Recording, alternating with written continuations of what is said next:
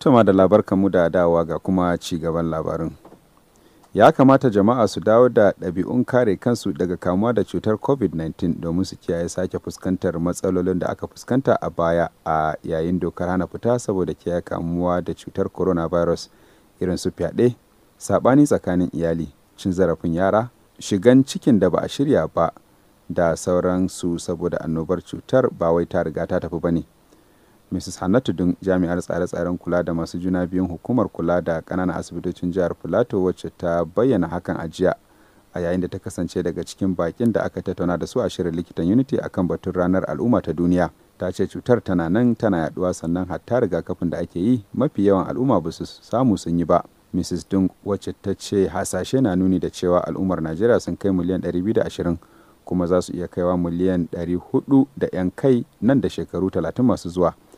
Ta ce hakan ma gwamnati ba ta iya ɗaukar nauyin ababen more rayuwa yadda kamata saboda haka akwai buƙatar kiyaye dokokin yaduwar cutar a kuma yi zaɓi gurin shirye-shiryen ba da tazarar haihuwa da ke ƙasa kamar yadda aka yi wa bikin ranar al'ummar wannan shekarar take da 'yanci da zaɓi su ne mafita. A ƙara hayayyafa ko a rage mafita ta rataya ne akan fifita batun lafiya da 'yancin al'umma. A nashi jawabin Mr. Umar Faruk Musa, jigo a kungiyar haɗakar mabiya addinai daban-daban mai rajin ci gaban jihar Filato, ya buƙaci jama'a kan su ringa wayar da kansu a matakin iyali ko al'umma game da yadda ya fi dacewa a yi zamantakewar aure, mahimmancin zuwa asibiti da kuma ilimin ƙalubalen da suke rataye da yawan al'umma haɗa da hanyar da za a magance su. Ya buƙaci gwamnati akan ta ringa ɗaukar nauyin irin waɗannan shirye-shiryen na wayar da kan jama'a akai-akai musamman ta hanyar kafafen yada labarai.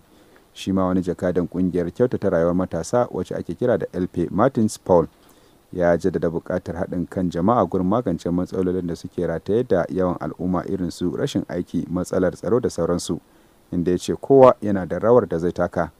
Ana bikin ranar al'umma ta duniya ne a kowace ranar 11 ga watan Yuli domin wayar da kan jama'a game da ƙalubale da ke rataye da yawan al'umma da kuma yadda za a magance su.